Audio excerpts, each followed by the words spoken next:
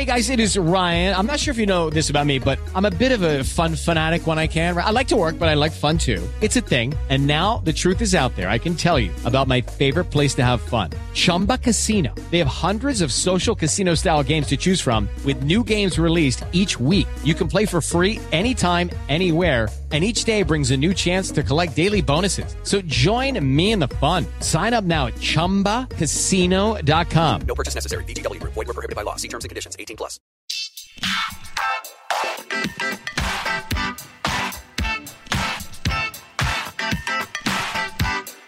Hi, everyone, and thank you for tuning in to the 217th episode of Awards Chatter, the Hollywood Reporters Awards podcast. I'm the host, Scott Feinberg, and this episode is brought to you by Showtime. Academy Award nominee Benedict Cumberbatch stars in the new Showtime limited event series Patrick Melrose. In this tour de force performance, Cumberbatch brings to life the story of one man's journey toward redemption and survival. Patrick Melrose, now streaming only on Showtime.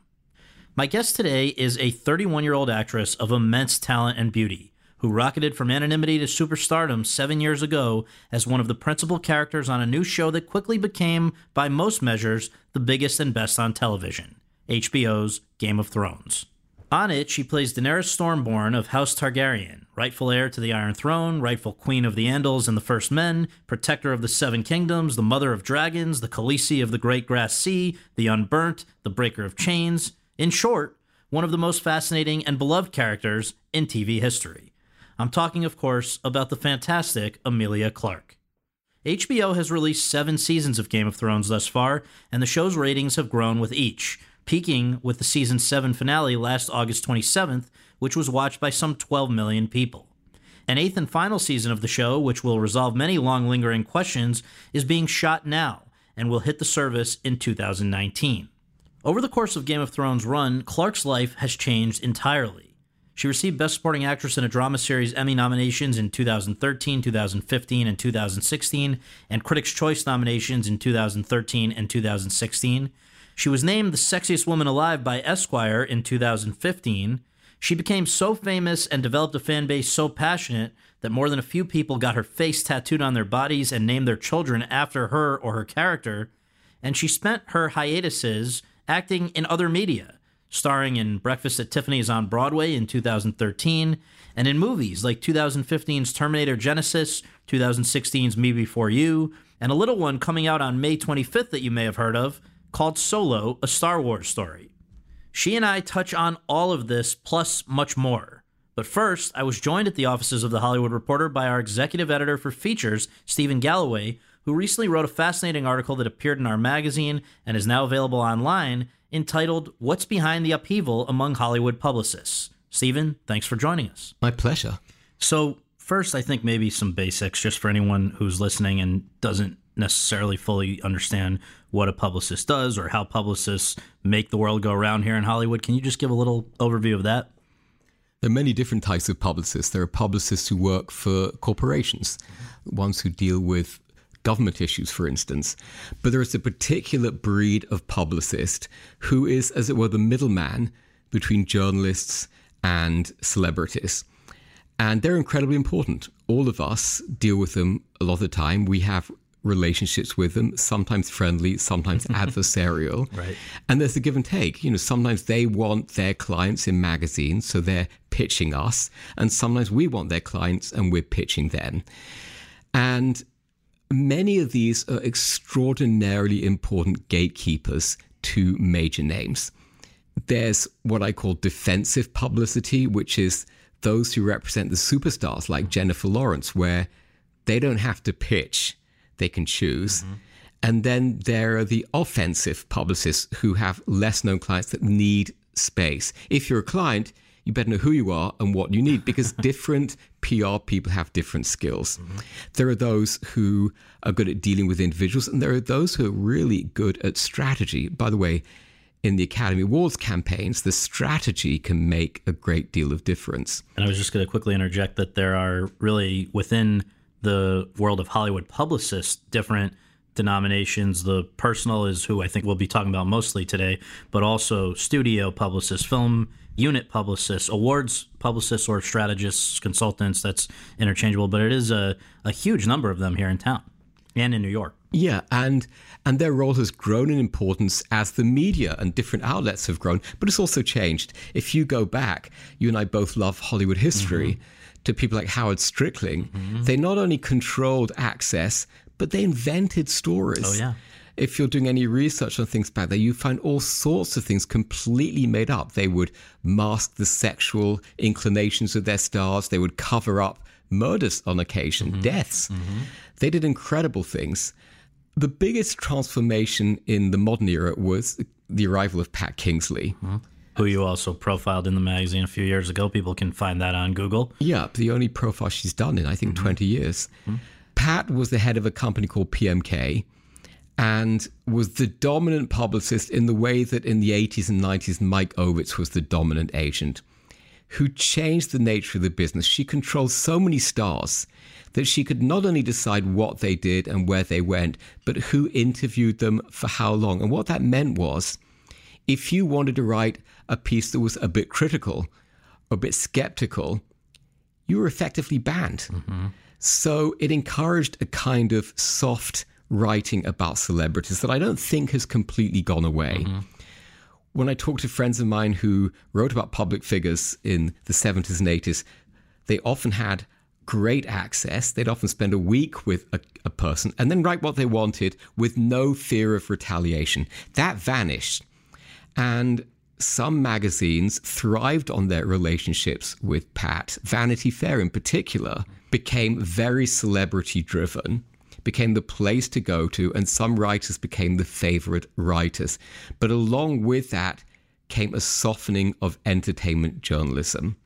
Pat retired a few years ago, and I think we're seeing the effects of her retirement as PMK lost its dominance as really the sole place in the way that CAA was the sole place for stars, and a number of others filled in that gap.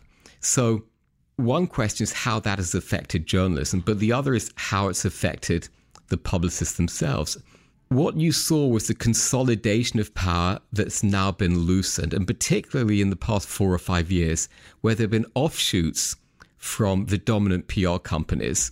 There's one other thing that I think would be helpful to set up before we talk about really what the catalyst for your article, which was this last 4 or 5 years, this upheaval, as you've called it. Publicists don't necessarily make that much money relative to the other people who babysit talent, like agents and managers. Can you just explain the different ways that pay is allocated for those jobs and why publicists, who I think work as hard and face as many demands as any agent or manager, how this came to be and why they don't just band together and strike or whatever? Because the truth is, they are the people that make this town go around as much as anybody. It's pretty shocking. There's been a tradition from the beginning of Hollywood that agents take 10%. Managers take 10 or 15%. Lawyers take up to 5%. Publicists don't get a percentage. So what that means is the more successful their clients and the more work they're creating for the publicist, there's no correlation between that and what they earn. And I think it's pretty shocking. And they should band together, and they would band together if there weren't this dissolution in their business. Where they feel tensions amongst themselves. Right. Also, I wonder if it may be, to some extent, since we've spent most of the last year talking about gender challenges that Hollywood has faced. I mean, publicity, I think it's fair to say, is still a female-dominated and always has been. Maybe not always, because at the beginning it was the Rogers and Cowens and People of the World, but it is today a very female-heavy profession, and I just wonder if that maybe it just started out with some inequality in terms of pay or assumptions. That's a great question. I think you're dead right. It has been harder for women to get equal pay, and 80 or 90% of the celebrity publicists are women. So yes, that plays a role. But I think even more today is the fracturing of their business, which makes it very difficult for them to stand together and say, we are all going to institute a percentage. The other thing is many of them lose their clients for a while when the clients aren't working, where they go on hiatus. But the truth is, if you or I need to get information, whether the person is on hiatus or not, we still make the phone call and the publicist still does the work. Right. And it is kind of crazy that these hiatuses happen often with top stars from what different stories I've been told, where it's changing the couch for a lot of these people, and yet they just... No one wants to get rid of money they don't have to. I guess not. But let's not exaggerate. High-level publicists are still earning hundreds of thousands of dollars a year. Where they make more is if where they're the owners of their companies, like Leslie Dart or Mara Buxbaum and Kelly Bush. They own companies that represent hundreds of clients. Including corporate clients more recently. And now the corporate companies, the corporations, are paying a lot more. Yeah. Well, that sets us up nicely to talk about the fact that there are these giant institutions in town. Rogers & Cowan was probably the first big one in the business, but now there are ID, PMK, BNC, Slate, 42 West, BWR, WKT, on and on and on. And what's happened over these last few years, as you chronicle in this piece, which I can only imagine how complex it was to do the timeline, and because there's been so many moves of different key people. And in fact, there's a very helpful chart, I guess, of showing how people move from place to place. But the bottom line is that these big PR firms over the last few years have been losing publicists who are mostly on the younger side, who have been branching off to start their own boutique operations. And I just wonder, I guess, again, a piece of history, this is not the first time that has happened either, right? Well, it's not, but there seems to be different scale which is happening now. Partly because companies like PMK were bought by big corporations, big parent companies. And for a while, these big parents were bringing them together, melding them into mega PR companies. More recently, there's been this fracturing because if you're a dynamic publicist and you know your client is loyal to you, why should you be giving up most of that income to a company that doesn't give you that much extra service? The argument of the big companies is, we have all sorts of other services that help you. If you want to go away on vacation, we have junior publicists who go to events. If you want help with speech writing, we have divisions that do that. All these other things. But if you are the publicist of big celebrities, you know those big celebrities want you to hold their hand. And they're saying, well, if I walk away with 10 of my clients, that is the nucleus for a lucrative company. Yeah, and it's happened with people representing the top stars, as you mentioned, over these last 4 or 5 years. These are the people who have left big companies with major clients, include everybody from Jennifer Lawrence and Amelia Clark, who's our guest on this episode, to Jordan Peele and Damien Chazelle, and on and on and on. Really, a lot of the top players in the business, there's still plenty of them that are at the big firms. But what is it about the state of the business today, just the direction in which the business itself is heading, that has created maybe the opportunity for these people to go and start their own operations? Are there more people that need publicity right now? That's a very interesting thing, because when I went into this story, I went into it with the theory that the contraction of big stars, we haven't seen many big new stars, has meant that there's more of a scramble to get these clients. In fact, as almost everybody I spoke to pointed out, there's been an expansion of the business more than the contraction.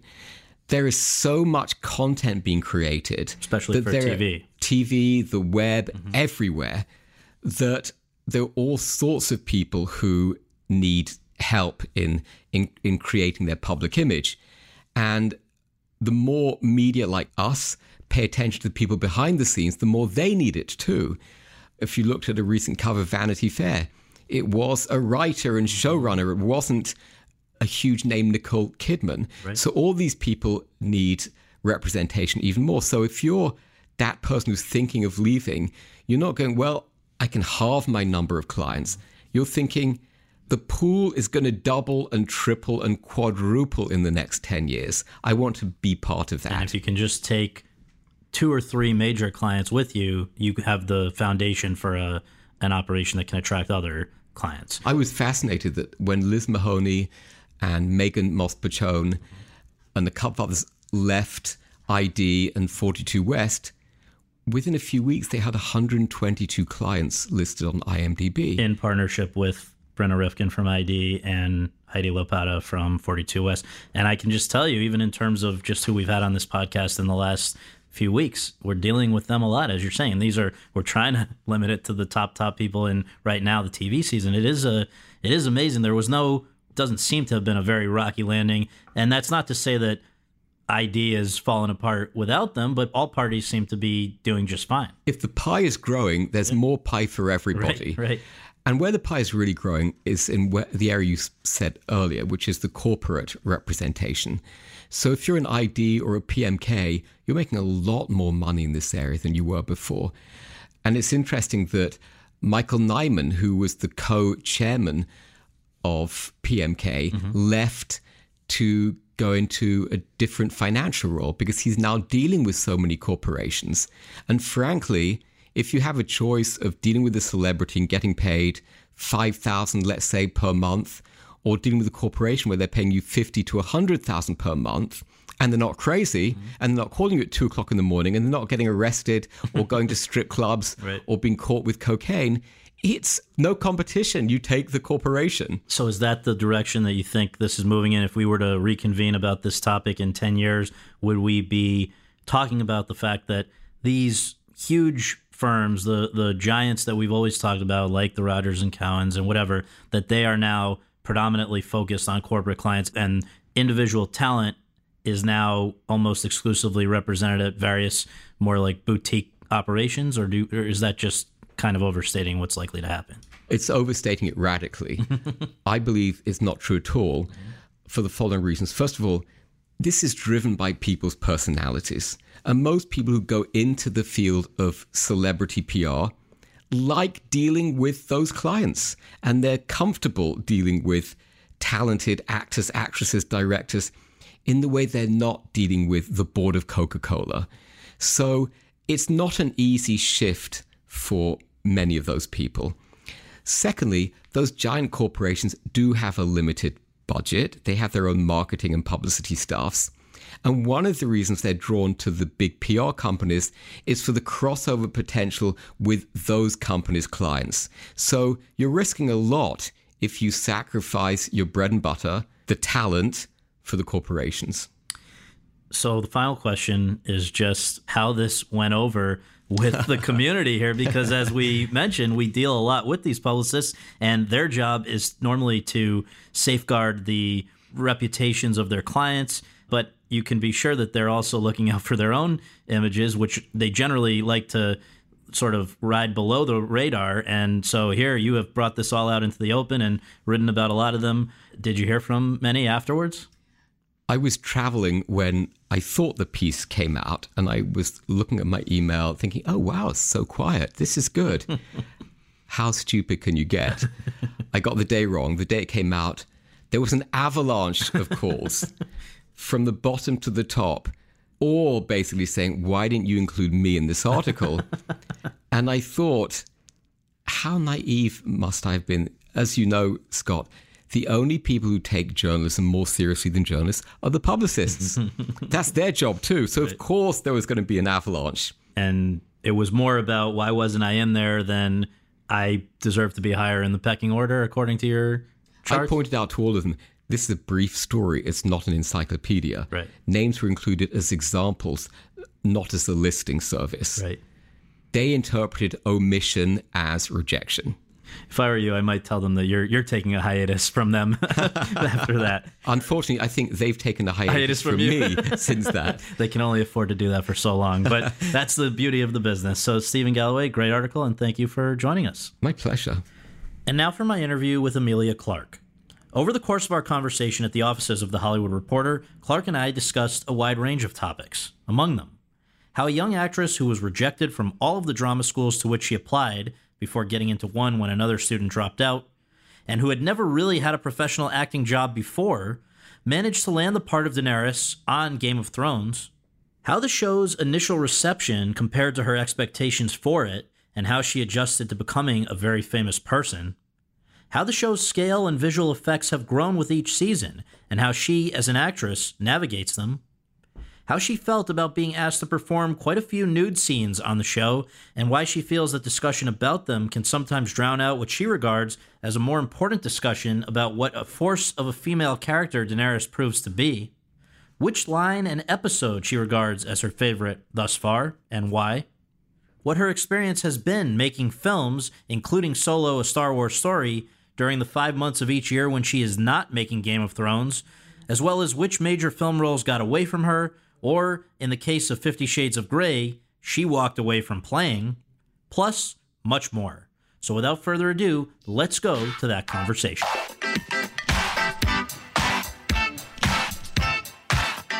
Amelia, thanks so much for joining us. Appreciate it. No worries. Thank you very much for having me. Absolutely. Very exciting to have you here. And we always begin with just some of the basics. Where were you born and raised? What did your folks do for a living?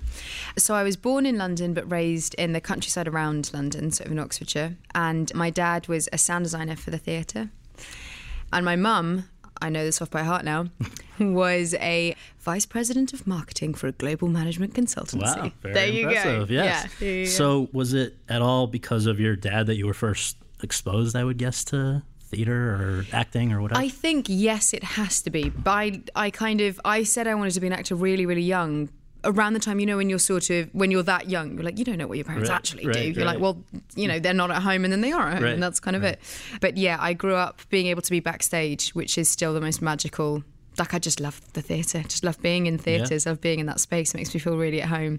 And the magic that's there, and knowing that I kind of had a way in. Right. Always, and knowing that I kind of got to see how it all came about. Who is Jessica? I believe we owe Jessica thanks for losing out to you in a role or something early on. Is that true? I was reading, and maybe it's bullshit, but maybe even when you were 5 or something in school, was that the first Oh my God, yes. Jess. Oh my God. That's hilarious. So basically, I was really little and we had this school play, and my teacher kind of gave us like a mini audition. I mean, it's bonkers when you look back and you're like, I was like 4 years old. What the hell? And she gave us a mini audition, and we both had to read this one line: "Mama, where is my glove?" Still know it. Great memory. And she read it and I read it. And then my teacher was like, I think, Amelia, you're going to play this, and then you're going to play this, and da-da-da-da. And I remember just being really like, whoa, yeah, that's cool. That was the turning point. It could have all been different. Could have all been different. And then ironically, by the time I actually got on stage, I forgot all of my lines and just stood there. So you asked to then, I guess, go off to boarding school? Was boarding school where you were now? Did this continue there? Boarding school was like the least theatrical moment of my life, in that no one did it. So you got the main part again, Amelia. Guess what? Because no one else wanted it. Like everyone else was doing hockey, and I was like, I'm going to go to the drama block and do some drama. One of my bestest friends is still. We looked at some videos of his wife. Found videos of us when we were doing school plays, and it was. I'm amazed. I'm amazed that my mum sat doing that. So when along the line was it that you first started thinking about, all right, I want to actually pursue this when I go off, I guess to equivalent of college or beyond? Like, when did it become a serious thing, and how did that go over at home? Well, so yeah, I was really young when I was like, no, I'm going to be an actor. And my dad was just, not into that as much. Because he saw the truth of what acting really was, and he saw you want to come into this self-employed world. Excellent.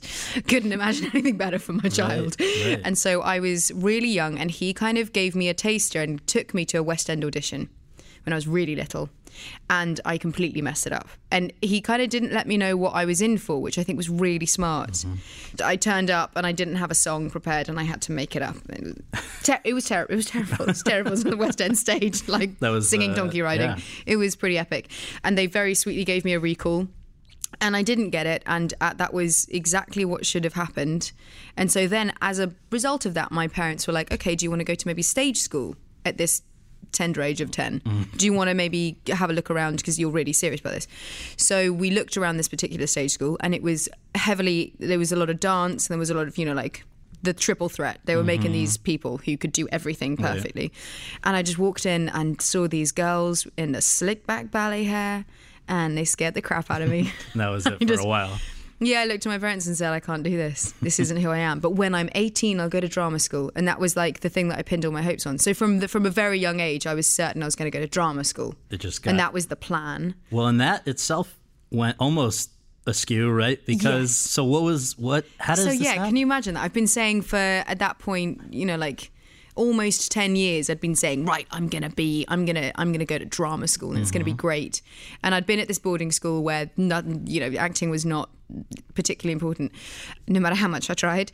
And then I get to the drama school stage and I think, I'm just going to apply to these two, the big ones. RADA. Sure thing. RADA and LAMDA. Yep. Neither of them wanted me. I did one. I mean, these things are 8 rounds normally. I think I got to, I was knocked out in the first round in both and had a bit of a, what am I going to do with my life kind of moment. And then took a gap year and did that, earned some money and went traveling and stuff. And then I applied to about 14 drama schools. I was pretty hell-bent on going and didn't get into any again, apart from I was on the waiting list for one. But are you thinking to yourself, what is going on? Because it's not, you were clearly talented and you had the desire to do it. So why do you think that was happening? I didn't know how to audition. Really? Is what I'm going to say.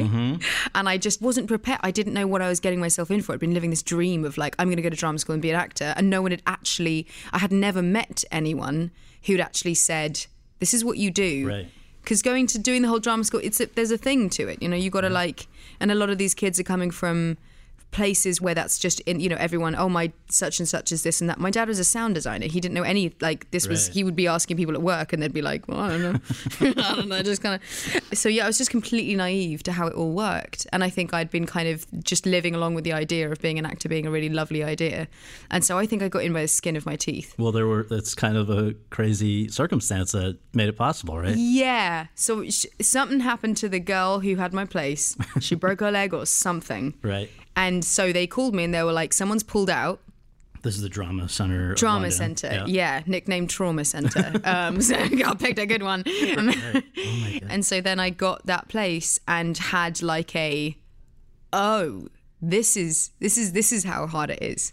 Well, I was reading some other interviews that you've done, and the way it sounds, well, I'll quote you right back. I got the Jewish grandmothers and all the farcical parts, close quote. It may be hard for some of our listeners to believe, but you basically said that you felt like everybody else there was more beautiful, more talented, all of this stuff. How could this be? I mean, like you heard, I was coming at this really for someone who'd said that they wanted to be an actor for a really long time. I didn't really think through what it is to become an actor till pretty late in the day, because I was just I'm just going to do it. It's going to be fine. I believe in myself. That's enough. It's not enough, folks. You heard it here first. Yeah. It ain't enough. So I went to drama school and just had the rudest awakening and was like, oh my God, I need to have read all of this stuff I haven't read. I need to have watched all of these things I don't know. I could quote Clueless, sure. Right. But that only goes so far. Right. And, I'm not stupid. I was aware. And when I was much smaller, I would learn Shakespeare off by heart. But getting to drama school, I really understood what it was to actually be an actor and actually really know your craft and be taught. And the first rule that we got taught was the first rule of acting is you sweep the stage. So it was really pretty hardcore and kind of conservatoire in its thought process, which for someone like me, I just loved that and really, really loved getting my teeth into it and kind of never taking a day off and working as hard as I could and being the eager beaver in the class and trying really hard, which resulted in a lot of Jewish grannies. Well, yeah. I mean, is that frustrating to you, though, at the time that, did you feel like it was a bad thing that you were not getting the leads? Do you now feel differently in hindsight? Yes, I do. I really do. I didn't really get to do the kind of roles, the ingenue, Shakespeare classical roles that you as a kid that you always want to do. You're at school, you're like, I want to be the pretty popular blonde girl in the cheerleading team. Right. That's who I want to be. And so when you're there, it sucks but what it allowed me to do was have so much more freedom trying to be, maybe I can be funny. Maybe I could do that. And then really loved it and did this one farce quite early on and was like, oh, I can do this. This is why I watched I Love Lucy reruns 1,000 times. It's because it all comes to the same place.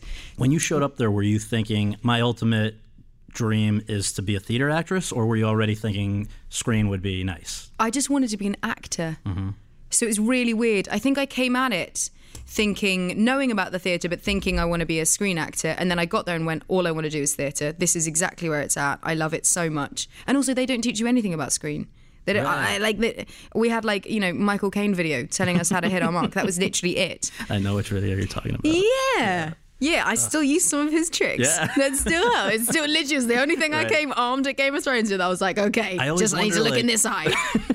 I always think, like, what was going on in Michael Caine's career at that time when he was like, all right, I'll make an instructional video. Tell me about it. It's the birth of a generation of actors, though. Like, there's a bunch of us who were like, don't blink. Never blink. So you get through, what was that, like, probably 3 years of that school? 3 years of that school, which was genuinely the happiest years of my life. Wow. Like 100%. It was just joy, just complete joy. I like met my tribe. And then you are thrust out into the real world. Yeah. So for the period of, I don't know, maybe a little more than a year, I think, between the end of drama school and the beginning of the Game of Thrones chapter. Yeah. What was going on? You were working, but not necessarily at things you want to do. I was grimacing behind a bar. I was playing Snow White to bratty kids. I was doing a lot of catering. I was just getting fired from every job because I would just telemarketing, I heard. Yeah, I did. I did. Like it's for charity, where you kind of call people and say like, "You want to give us maybe a little more money?"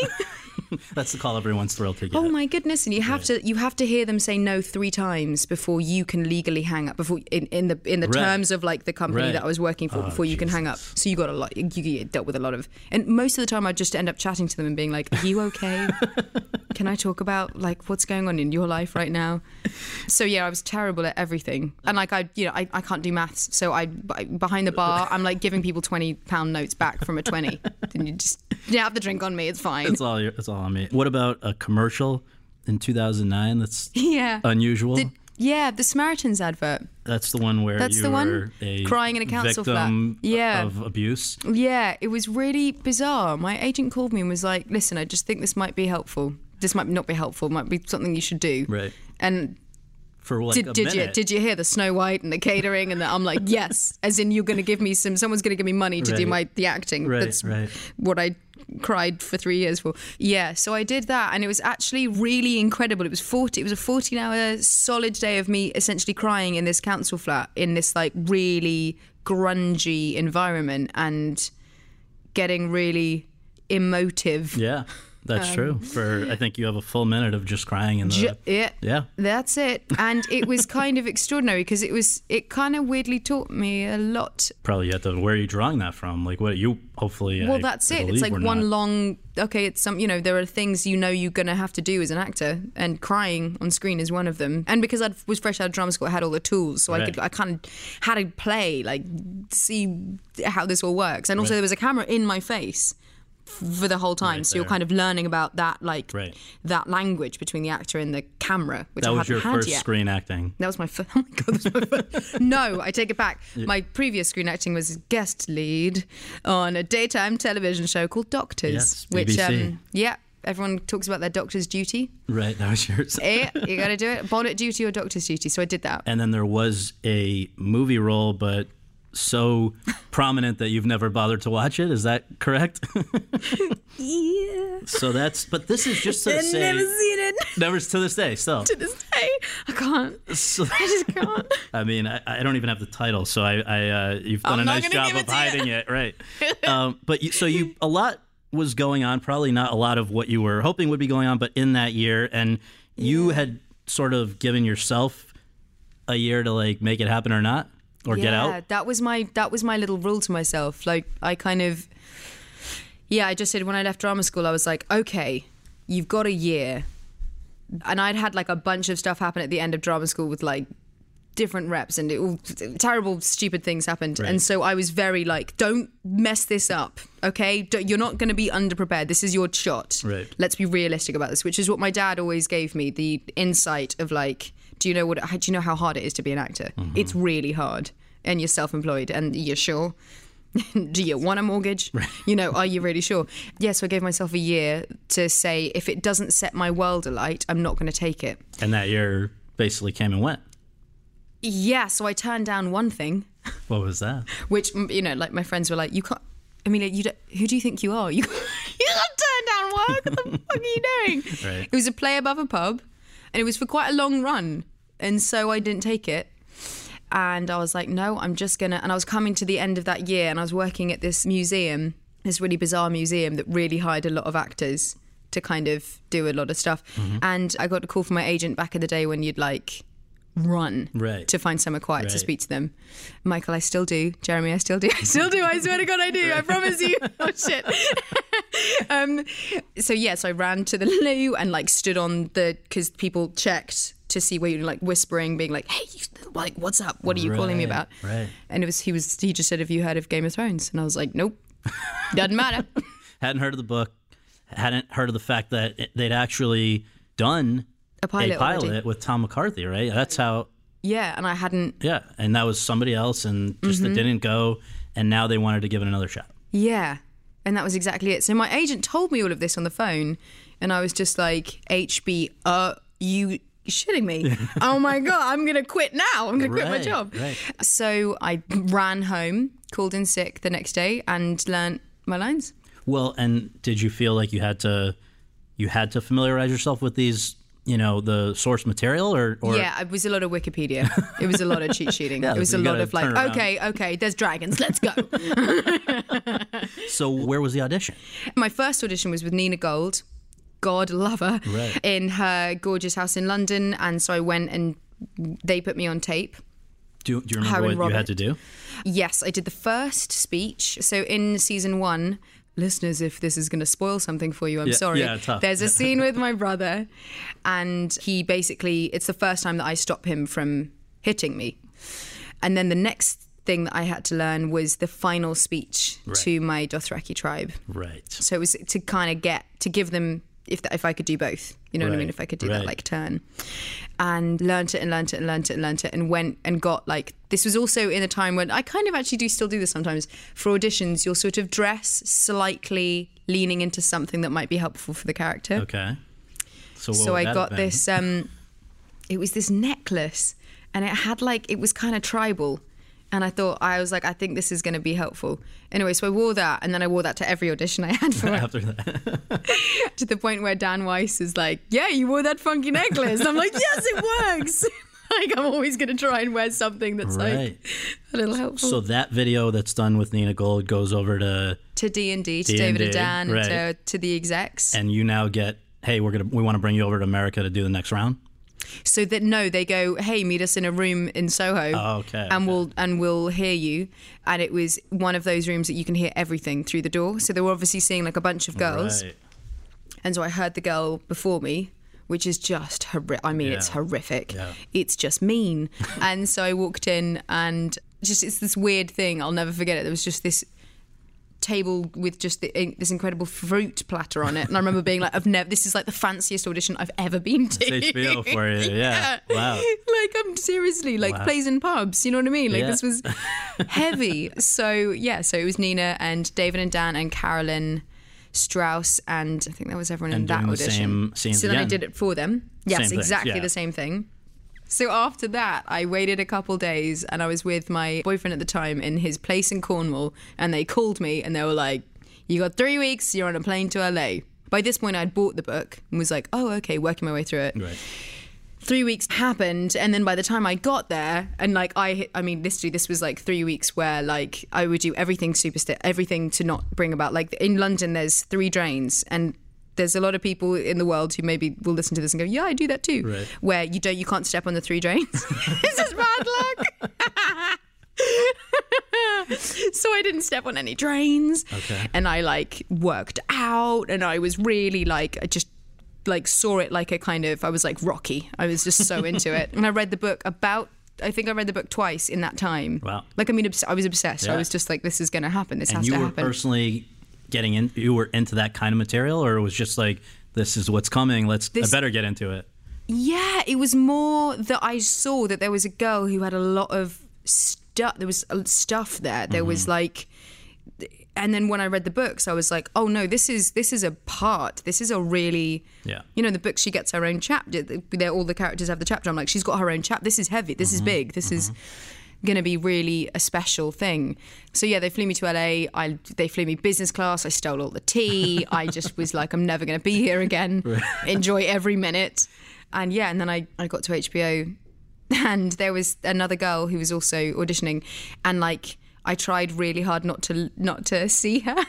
So like they'd be like, oh, so-and-so, whoever it was, is just walking up there, and I'd like turn because I knew she was going to be like 6 foot and gorgeous and like some absolute babe. And I was just like, no, I can't let that get in my head. But just because what must have been in your head was that even when your agent, I guess, pitched you to the casting director to initiate this process, yeah, he or she did that knowing that according to the description of the character in the book, oh yeah, you were not right. I ain't that. Right? I mean, I think my agent probably strong-armed Nina. Right. I've got a kind of sneaky suspicion that Nina was like, I don't know who this girl is. She's fresh out of drama school, and she looks nothing like the part. Which was saying like a tall and willowy people. I mean, come on. Like I've spent the rest of my life dreaming of being willowy. It ain't never gonna happen.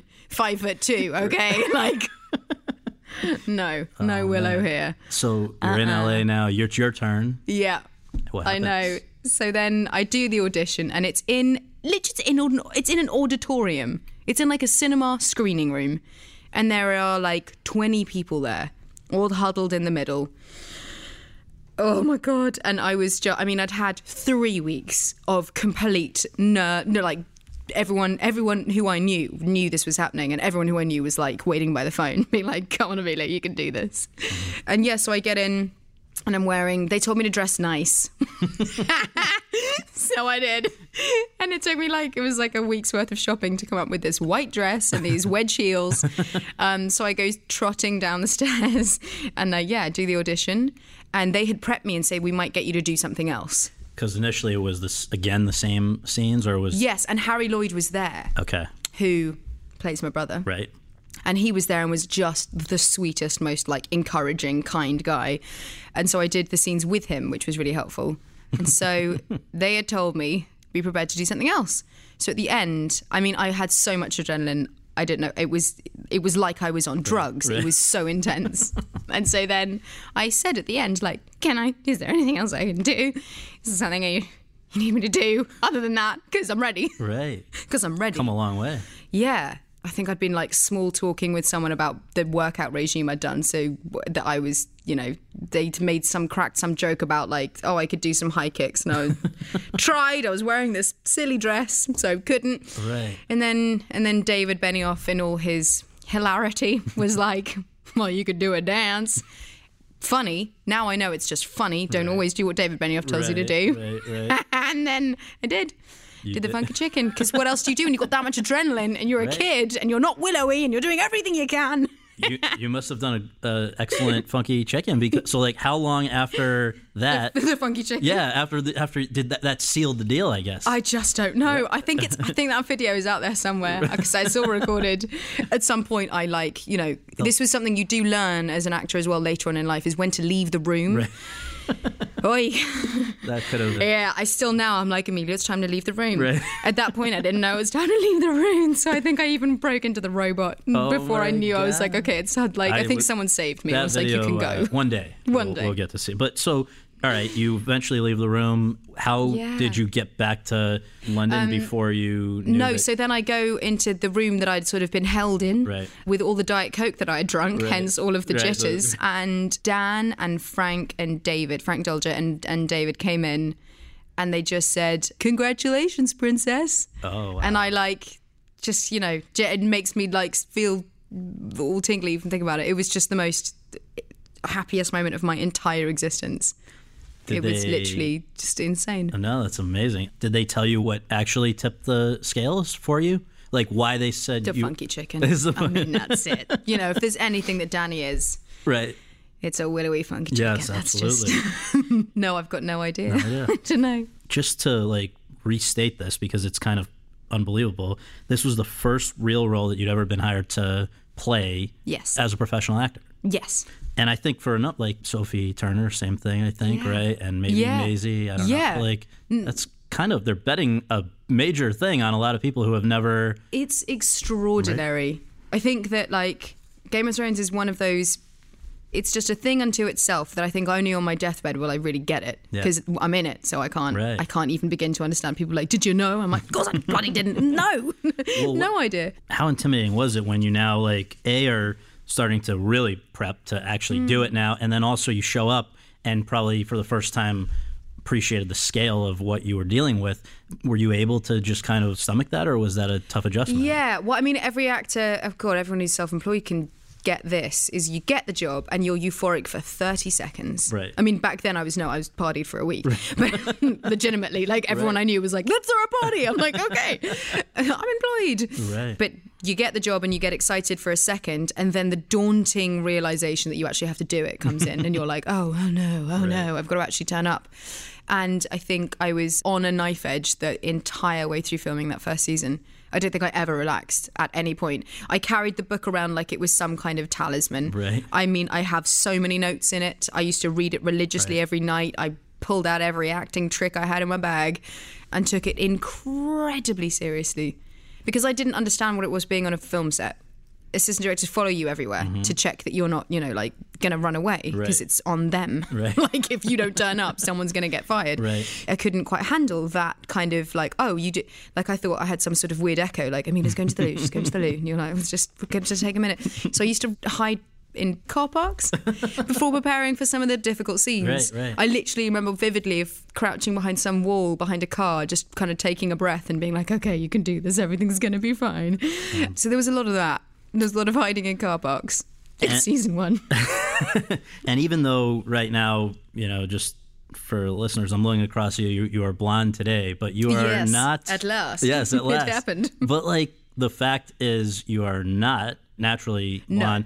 No. And when you show up and they need you to be blonde, are they dyeing your hair? Are they giving you a wig? No, What's happening? they gave me a wig straight away. Yeah. And it was the most epic hair test in the world. I think we tried my incredible hair department, Kev Alexander, Candice. They are literal geniuses. Like, normally you go to the hairdressers and you're like, I'm going to go peroxide blonde, and they'll go, it doesn't suit you, you've got really dark hair, that's never going to work. And so they made this beautiful colour that everyone was happy with, and the most beautiful wig. Right. Takes a minute to put on because I'm very dark hair and no one ever wants to see that it's a wig. So everyone thinks that that was my hair for a very long time. It's a lot of hair. It's a lot of hair. Yeah. It's a lot of hair. Yeah. I know you said you were stressed the whole first season, but were you able to get the sense during the making of it that you were a part of something that was really special? Again, I guess you didn't have a point of reference because it was your first thing, but no, that's did you have to see it to really get it? So it's really, really hard, and I wrestle with this quite a lot because I had absolutely no idea what was going on when it was going on. Because, I mean, I literally would just wake up and try and survive the day. Like, literally, don't let them know that they shouldn't have hired you, because they shouldn't have hired you. Like, just every day thinking this is going to be, you're going to get, it's never going to. I didn't understand that lots of people were going to watch it. Right. I didn't, I remember vividly, I was on holiday in this tiny little place in Italy when it was being aired. So I was away from it all. And I got a call from my agent being like, you're number 1 on IMDb. And I was like, what is IMDb? I don't understand what that is. And so I Googled it and was like, oh, that's kind of interesting. This was after the first episode. This was after the first, first at some point during that time. I can't even, I think maybe episode 2. Or I literally, but I had no idea what they were talking about. I had no idea about any of it. You just didn't imagine that it was going to be that big. No. Yeah.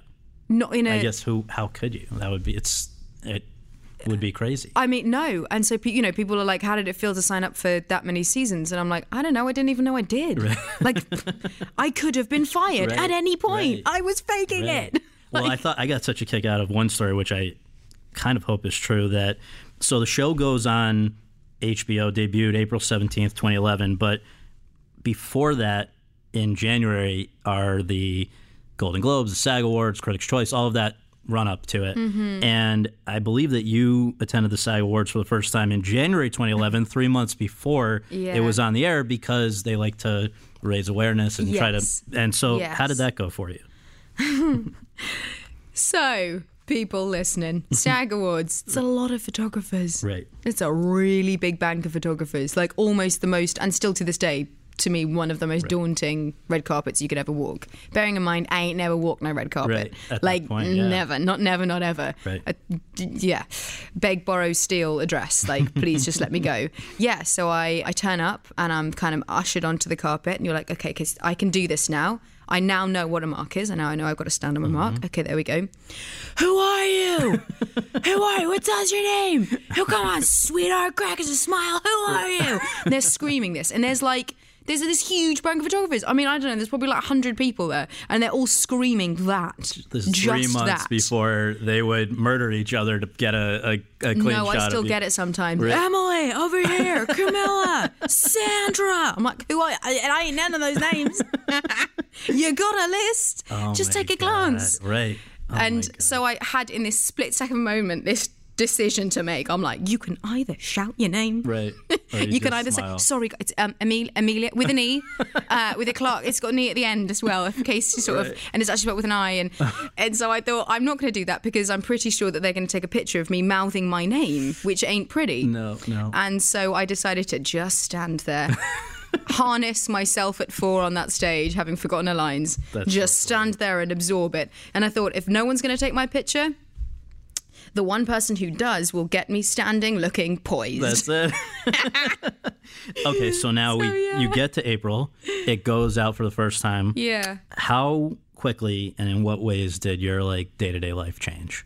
Because I'm brown haired, it day to day didn't change, aside from the fact of people being like, oh, I've seen your show, or like, I don't like you now, you've ruined a successful show, I'm no longer your friend. Right. And just kind of, I remember my amazing brother, my big brother Ben, he went on eBay and he bought a mug with my face on it for 99p because he was like, dude, your face is on a mug. And it's sold on eBay. We still have it. That's awesome. Yeah, it's like a really shoddy printed job of my face on a mug that, still is at home. Makes me feel kind of weird. So yeah, it didn't really change. And then I've literally been playing catch up ever since. And so, and then I'd just go to work and I'd approach it in exactly the same way. And the only thing that changed was that I was kind of getting different calls. You know what I mean? Interesting, yeah. So, like, I had a show reel now, right, and stuff was sort of changing. But also still, Game of Thrones was successful, absolutely, in the beginning, but it's been growing and growing and growing and growing. And I feel like now it's at its peak. Right. But in the beginning, people still hadn't seen it, and a lot of people were like, oh no, that's all like nudity and violence. I'm not into that. Or like, I don't do sci-fi. Right. Or I don't do fantasy or whatever genre they decided it was in. So there was a lot of that, of people being like, no. So it's kind of extraordinary to see a genre come about to be incredibly popular. Yeah, after the fact, made that happen. Yeah, it's for TV. Yeah, so it was kind of really interesting. But luckily for me, because I had brown hair, no one really knew who I was. So I would take Kit's picture a lot. People would be like, oh my God, will you take a picture of us, please? And I'm like, sure, I will.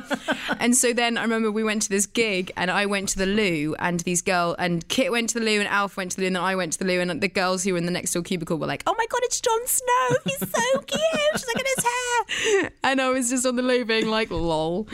And so that happened a fair amount. And it also allowed me to be in rooms with people who would treat me like a normal person. That's nice. And when they would turn it, and then they would realise it and go, oh, I should have spoken to you. Oh. And you're like, ooh, interesting. Yeah. You're not nice. Good social experiment. Yeah, no, it is. It really is. So to come back to something else you just referenced a second ago, yes, I would think that for anyone, let alone someone who has never really acted professionally prior to this, yes, having to do any nudity, let alone the volume of nudity, especially in the early seasons, that would be intimidating, even for the most beautiful person in the world, which Esquire quickly decided you were. Yeah. Esquire and my mom, yeah. Yeah, and your mom. But at that point, you're just like, again, to remind people, like a 23-year-old girl who's like new to this, and being asked to do this. So I think that you have said in some other things that I read that it's not like you were a nudist or something before this, that it's just naturally what you do. No. So was it a bit like jarring to be asked to do as much as you were, or any of it? It's really interesting because I came from drama school where the character was it, and the words were it, and you paid service to that, and I was trained to read my script and to do my homework and to do it well, and to find a reason for everything. Like it's on you. You're saying those words. Why are you saying those words? I don't know. Figure it out, because it's the right words, because that's what the character is. You it's all there. So same thing goes for the actions. And it wasn't like she was a stripper. Right. She wasn't choosing to do these things. They were happening to her. And so was it daunting for me as a 23-year-old to do it? Yes, 100%. Hell, it's daunting anyway. Right. But I must admit, I believe, having done it, people care more for her as a character because they've seen her suffer. So there's that. But the volume of interest in the fact that I took my clothes off is astonishing to me, because Emilia Clarke didn't go up on stage and go, "What up, guys? Check out these guys." That didn't happen. Right. I took on a character, and the character had things happen to her. I also didn't oh my God, you're fireproof? Like, that's something that I never get asked. I never get asked that, but I get asked about nudity a huge amount. So it makes me kind of question, why do people get so into this as an idea of because as an actor, I always knew that certain things were going to happen. I was going to have to cry. Mm-hmm. I was going to have to maybe do a little bit of violence in some kind, mm-hmm. like be hit or hit. And how do you do that safely? Mm-hmm. And also falling in love, sex, all of the stuff that goes along with that. That's also, as an actor, if you're portraying life. But it is something that I get asked more than any other question. But I think what part B of the question is that, it's interesting how it was sort of subverted to show that she is actually very much in control. So maybe the first time, or one of the first times we see this, she's essentially being raped by her husband. Yeah. But the next time, she's doing it on her own terms. Exactly. I think it was brave of the show mm-hmm. to do this, mm-hmm. to do a character development that went there. Mm-hmm. And I think that it paid off in that sense. It was a risk that people took, that the show took, and it worked because it's exactly that. It was a way of showing a girl taking control, a woman right. taking control. And I think it had a huge social commentary about that. And I think it had a powerful impact that really, I don't know, it's the most vulnerable thing you could see. It's the single most vulnerable thing you could see happen to anyone, man or woman. And the reality is that if people are actually paying attention, there are probably few female characters in TV history who have been as powerful in their TV universe as she is. I mean, freeing slaves, leading all these people, being how many times have we seen a female leader of that many people at that high a level? No, exactly. And so it genuinely is something that I find really difficult handling, because I was reading an article the other day that Michiel, who was my gorgeous Dario, and the interviewer put down, because Emilia Clarke takes her clothes off all the time, and I'm like, that's not fair, not accurate, and it makes me really sad, because exactly as you say, Daenerys is so much more than someone who had scenes where that happened. It's so much more, and she as a character is so powerful within the show and within the realms of it. So it gets you're really like, why don't we just keep talking about that? Right. And I think also, by the way, I saw there's at least one report that says that 40% of Game of Thrones viewers are women.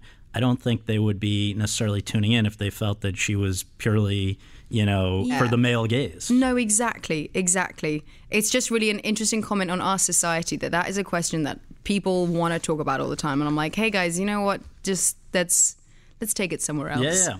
Logistically, though, with the stuff, I mean, you've said that each season as it's gone on, the technical apparatuses or whatever around you have just gotten bigger and more impressive. Yeah. And I wonder, as somebody who is acting opposite, I don't know what, but not what we see. Tennis balls. Right. Yeah.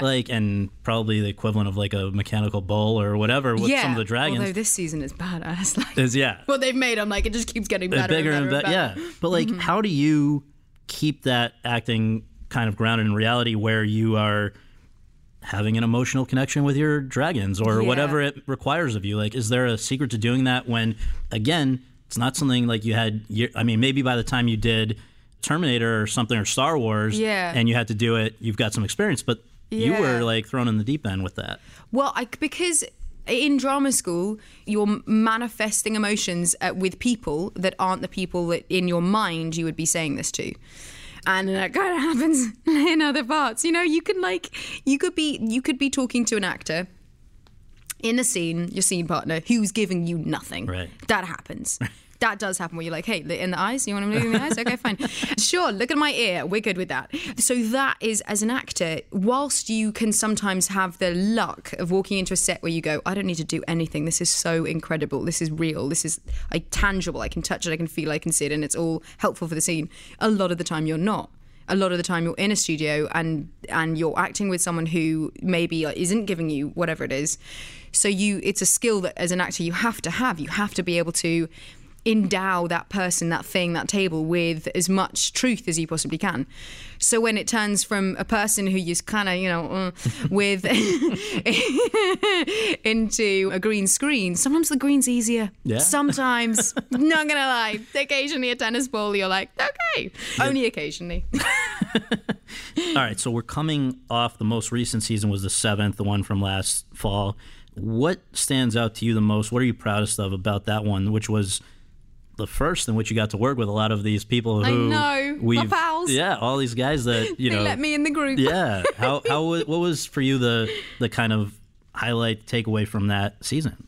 It's exactly that, the camaraderie that I suddenly felt, because I've been out on my own a lot. They kind of, season 1, we were all like absolutely in it together in the trenches, like making something, being like, we don't know what we're doing. Right. And then I just got like kind of put somewhere else. In a desert somewhere for a little while. Right. And so coming back and seeing everyone it's just been the best. It's just been really, really fun. And you're like chilling in the green room being like, yeah, guys, we're going to have a good time. Right. So the highlight has been that. The highlight has been surrounded by people who going through the same thing. Yeah. Since 2010, I guess, which, whatever, the year prior to the show going out for the first time, the way I've seen it broken down, I think it's correct, is like 7 months of every year, this is your life. Game of Thrones is your life, right? Yeah. And often starting 3 a.m. Yeah. for hair and makeup, which, yes. Speaking of inequality, I don't know if the men have to necessarily get up that early as well, but... No, tell me about it. I think there's a lot of... I thought it was just certain things, but actually you just speak to a lot of ladies and we're all doing the same. Yeah. We're all doing that and early, long days after that. But this is all to ask the question, which is, so you got these other 5 months of the year. You would be within your rights to like take it easy. Like honestly, like why not like relax? So what is it that instead, just to list for folks, you've done the 8 shows a week of Breakfast at Tiffany's on Broadway in 2013. Oy. You did Sarah Connor, the, of course, iconic character from Terminator in Terminator Genesis. We've got this next Star Wars coming. I don't know if you can share anything about who you're playing there. Also this year, I guess, is Above Suspicion. But like, why, when you're getting brutalized for 7 months of the year, why push yourself that hard for the other 5? Why not? Because I really love what I do. I'm an absolute workaholic. And in that same vein of I left drama school and gave myself a year, I don't know, I'm pretty fatalistic about this industry because I think that what's doing so good today maybe isn't going to do so good tomorrow. So why not grab it with both hands and live it and kind of, I feel like it's the only way I can get better as an actor. The only way I can figure out what it is that I actually want to do is to try everything. I always said that from the beginning. I was always like, I want to just try to do everything to figure out what bits I really like and what bits I really don't like, so that when I'm older, I can feel a bit more kind of secure in going, no, you know what? I know what it is that I like. I know what it is that I don't. I know that I'm ready for this, or I know that I'm ready to actually do something completely different. I mean, that's never going to happen, and I just kind of addicted to it. In your mind, is it important to have specifically a film career simultaneously? Now, you've obviously... Now, the highest point you can be in TV doesn't mean you wouldn't want to do more TV necessarily, but like, is film specifically alluring to you? Yeah, I think that the stage is something I'll always go back to because it's like going back to drama school. You just got to check in with those muscles. You got to check in with it. And also it's like there is no camaraderie like the ensemble of a theatre. Nothing like it. You can't be closer to people, and I love that. So that's kind of magical. And then screen, I just think there's so much I don't know. And there's so much I want to know, and there's the art of how movies get made and of what you can actually do is kind of mind-blowing to me, and there's so much that I'm learning all the time, and that's really exciting. So I want to make them. I want to be a part of making those choices because I've witnessed movie making. And whilst we're talking about a television show, it ain't TV, you folks. guys are really doing a film for TV. Yeah, like I've done Terminator and Star Wars, and both were like, but you've never seen anything like this. And I'm like, actually, I have. Sorry, I hate to break it to you folks, but I got that dragon. Right. So I've watched for a few years now, just movie making at the highest level. Yeah. And I've asked questions, and I've learnt a lot. And I've learnt a lot about character development and how you tell a story, how you really tell a story, and what are the kind of stories that I want to watch, and how watching them kind of being shown to the masses, and like what people are responding to, and what do you kind of, and you get to a point in your career where you just want to take some creative control and you want to make some choices. Well, just to your point about at least being comparable, Game of Thrones, with some of these big movies you've done, Alan Taylor, who directed a lot of the Game of Thrones episodes, directed your Terminator movies. No, exactly. But anyway, were there any big film roles that kind of eluded you that you really wanted? I heard one, maybe. Loads. Yeah. Obviously, you watch a movie and you go, damn it. Right. Well, like stuff where you were like in the mix, and for whatever. And then I'm going to do the flip side of this question in a second. But like something you really wanted that you didn't get. I mean, got you in the moment. It's like your every breath, and then now I'm sitting here forgetting everything. I heard like, Ex Machina. No. Oh yes, no, I was desperate for that. Yeah. That was one. God, yeah, that was just. I think I would have been pretty bad at it though. My face doesn't stop moving. You know what I mean? I'm like, yeah, this ain't robotic. This is some like, there's got to be some serious intel behind this robot face. Right. But I just thought that the subject matter was really, really exciting and dark and cool, and it made an amazing movie. And then it was great. It was great. The flip side, though, is something where they really wanted you, and you did not necessarily want them. I heard there may have been another project that could have required a bit more nudity again. Oh God, I knew you were going to go there. Which, I literally remember saying that out loud and going, I should never have said that. It genuinely wasn't a nudity thing.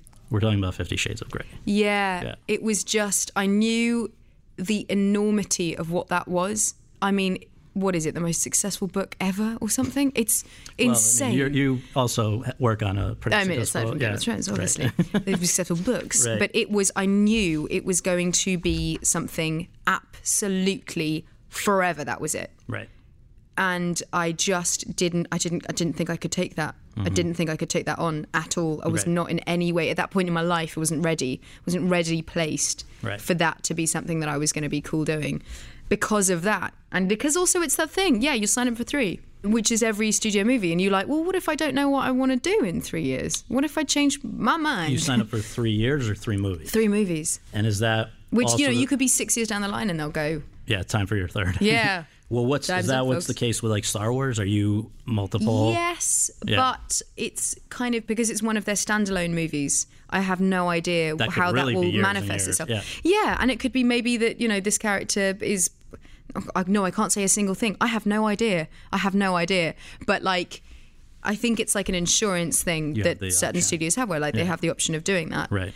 And also it's Star Wars, folks. There's that. Like, they've really been having a lot of very lucky of me. Badass women in Star Wars lately. This is in that vein. That's like you will. I don't know anything about the character. I haven't seen the movie yet. Haven't let us see the movie yet. No, of course I haven't. But you want to give any sort of a tease about what that will entail? It will entail some seriously good movie watching. Okay. It's a Star Wars movie. Right. Well, that's a big thing. It's a huge thing. No, it's good. I think people are going to like this. Last few things are just sort of like big picture. We've obviously, as we've talked about, seen a massive transformation of Daenerys over all these years of seasons of the show. And I wonder if you can just maybe comment on that, and also how simultaneously now we're talking like 8-9 years of your life. Yeah. Have you noticed parallels between those two things? Yeah, definitely. Occasionally, some years it's uncanny where you're like, wow, what I'm going to mentally as an actor need to play this part now is what I'm living with. Mm-hmm. So that's sort of incredible. Obviously, different. I mean, take Poetic License. Right. Not exactly the same. So the transformation of Daenerys is the greatest gift I've been given as an actor, 100%. And it's you've said, like, basically a girl growing up into a woman, which I mean, that's what your 20s Spoiler, generally that's me. are. Yeah, so. exactly. but- Bad mistakes have been made. No people have been killed, though. No as far people as have we been killed. Right. No. Yes, no people were hurt in the making of my Amelia, right. 30s. Yeah, it's been an extraordinary journey to go on with her. I've been able to just kind of witness things and be able to harness things and make something so extraordinary. Yeah. It's just a complete once in a lifetime thing, and it's incredibly emotional, this final season that we're in the middle of right now. It's shooting now. Right now, folks. All right. What is Yeah. your favorite line that you've gotten to deliver on the show? Oh, goodness me. That's a really good one. I mean, when I first said Dracarys, that was pretty badass. What about the episode that you're proudest of your own work in? In other words, and here's the scenario for you. Okay. If there's, years from now, a college or graduate class on Game of Thrones, which, by the way, they do this at Harvard and places like that. No. And if they're going to devote one class to studying your specific contributions to the show, which means they can only watch one episode to see what you did on the show at its best, what would that episode be? Oh, cool, blimey. The most spine-tingling moment I've had, I mean, aside from the ones that are happening right now, I think is the moment when I let them know that the game's up on me not understanding Valyrian. Oh, that's because great. that was truly the beginning of a lot. And I think as Amelia in my life at that point, I was kind of suddenly going, oh, this is exciting. I can make some choices and see them through. And I think it happened at the same time as this part of Daenerys really coming to the forefront. And I think it was just the most kind of, it was playful, and at the same time it was deadly. And it started something that at the time was like so satisfying, so incredibly satisfying to be like, game's up, folks, and guess what? I'm going to kill you all. So we're talking again about the Dracarys episode. Yeah. Yeah. And it was really raucous filming it, and it was kind of, it was just the most, it got the biggest reaction from people, which was just satisfying, Yeah. I think, because it was one of those scenes that even filming it, you feel it. And you feel it loads. And oftentimes with those huge big set pieces, you don't really get to feel it because they're just going to do your part of it. And then I would bet that's similar to the episode where you're lifted up by all the slaves you Misa. freed. Yeah. Misa. There's a really funny thing why they think I'm saying pizza. Yeah. Holding up pizza. Right. Yeah, the Misa. Exactly. Because what that does, especially looking back on it now, it kind of was the real beginning of this turn. And I think it was the real beginning of people being like, oh, I'm going to back this one. Like, let's go with Daenerys. Yeah, right, Let's do that one. She's going to win. Yeah. So I think that was just really liberating and exciting, and like just everything felt good. Everything, like the motors were all running and it was just good to go. The other thing, actually one of my favorite bits was the first scene I have with Tyrion. When I first meet him. That's pretty beautiful. And Right. just Peter's just the best. Yeah. He's just incredible. So working with him is just a dream. So many to pick from. So then, I mean, I could go on for absolute ages. That's definitely it. Yeah. But yeah, my God, what's coming up? I mean, That answer could still change. yeah, it's really. You're struggling to keep it in. I can see. Just- Well, if we can help you to alleviate. No, I won't. alleviate No, that. I won't. I just want to let you know it's gonna be good. Well, so that leads into the second to last one. Like, how long have you known where this is going to end? How this is going to end? I don't know that I even do now. In the I'm middle being of shooting the serious. season. So these are 6 episodes of the final season, which comes out in 2019. You're saying in the middle of doing it. I think they're filming a bunch of stuff and they're not telling us. Being serious and being deadly serious. I think that they don't even trust us. So you don't know who ends up on the throne. No, I don't even know. I read what I read last year. I've read those scripts. Holy moly. Took me a couple of hours to come down from that. That was like the most intense But you did not read reading the experience last of my life. episode. I did. And since then, people are saying something on set and you're just like, I think that they're filming other stuff, and everyone's being really cagey about it. Maybe they. And then give there's a lot of everybody- like, wait, what are you? Wait a second, because there's lots of different endings that could happen that I think that we're all doing all of them, and we aren't being told which is actually what's going to happen. My God. Well, the last question is just, that day is going to come, it sounds like pretty soon from now, where you're going to shoot your last scenes on this show. Yeah, exactly. So out of order with, you just end up shooting what you... Right. Like, my last scene on a bunch of movies has been like a close-up of my hand. Right. You know what I mean? You're like, oh, okay. That's but that great. begs the question, how do you imagine you will feel on that day? And also, what do you think, how does somebody follow Game of Thrones? What's the next chapter? God, exactly. You just spoke my 3 a.m. thoughts, people. I wake up in the middle of the night. I truly get really emotional just even thinking about the end of the show, because I was talking to someone about this recently, and what you're leaving behind, it's like leaving home for the first time, because what you're leaving behind is you're moving into this really exciting, unknown territory of who knows? Who knows the excitement and the joys that could happen, or the pitfalls, hence my fatality about, what happens. Right. But what you're leaving behind is everything that has happened to me in my 20s. Mm-hmm. 10 years of my life was woven within the show. There's so much that's happened to all of us, and you're walking away from that. And so there's a huge amount of real life, real life stuff that I'm leaving there. And so it's incredibly emotional. And Daenerys is so much a part of who I am. Mm-hmm. And I'm so much a part of who she is. And so it's this incredibly frightening thing to walk away from, but at the same time, unbelievably exciting. Yeah. Well, thank you so much for doing this. I really appreciate it. No worries. Thanks for asking me questions. Yeah, thanks. Thank you.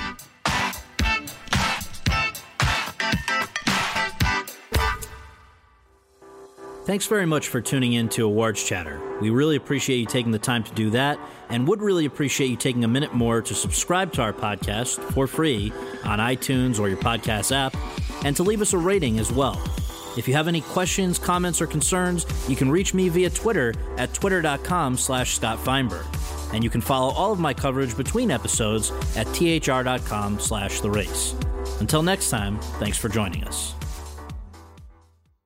With the Lucky Land Slots, you can get lucky just about anywhere. This is your captain speaking. We've got clear runway and the weather's fine, but we're just going to circle up here a while and get lucky. No, nothing like that. It's just these cash prizes add up quick. So I suggest you sit back, keep your tray table upright, and start getting lucky.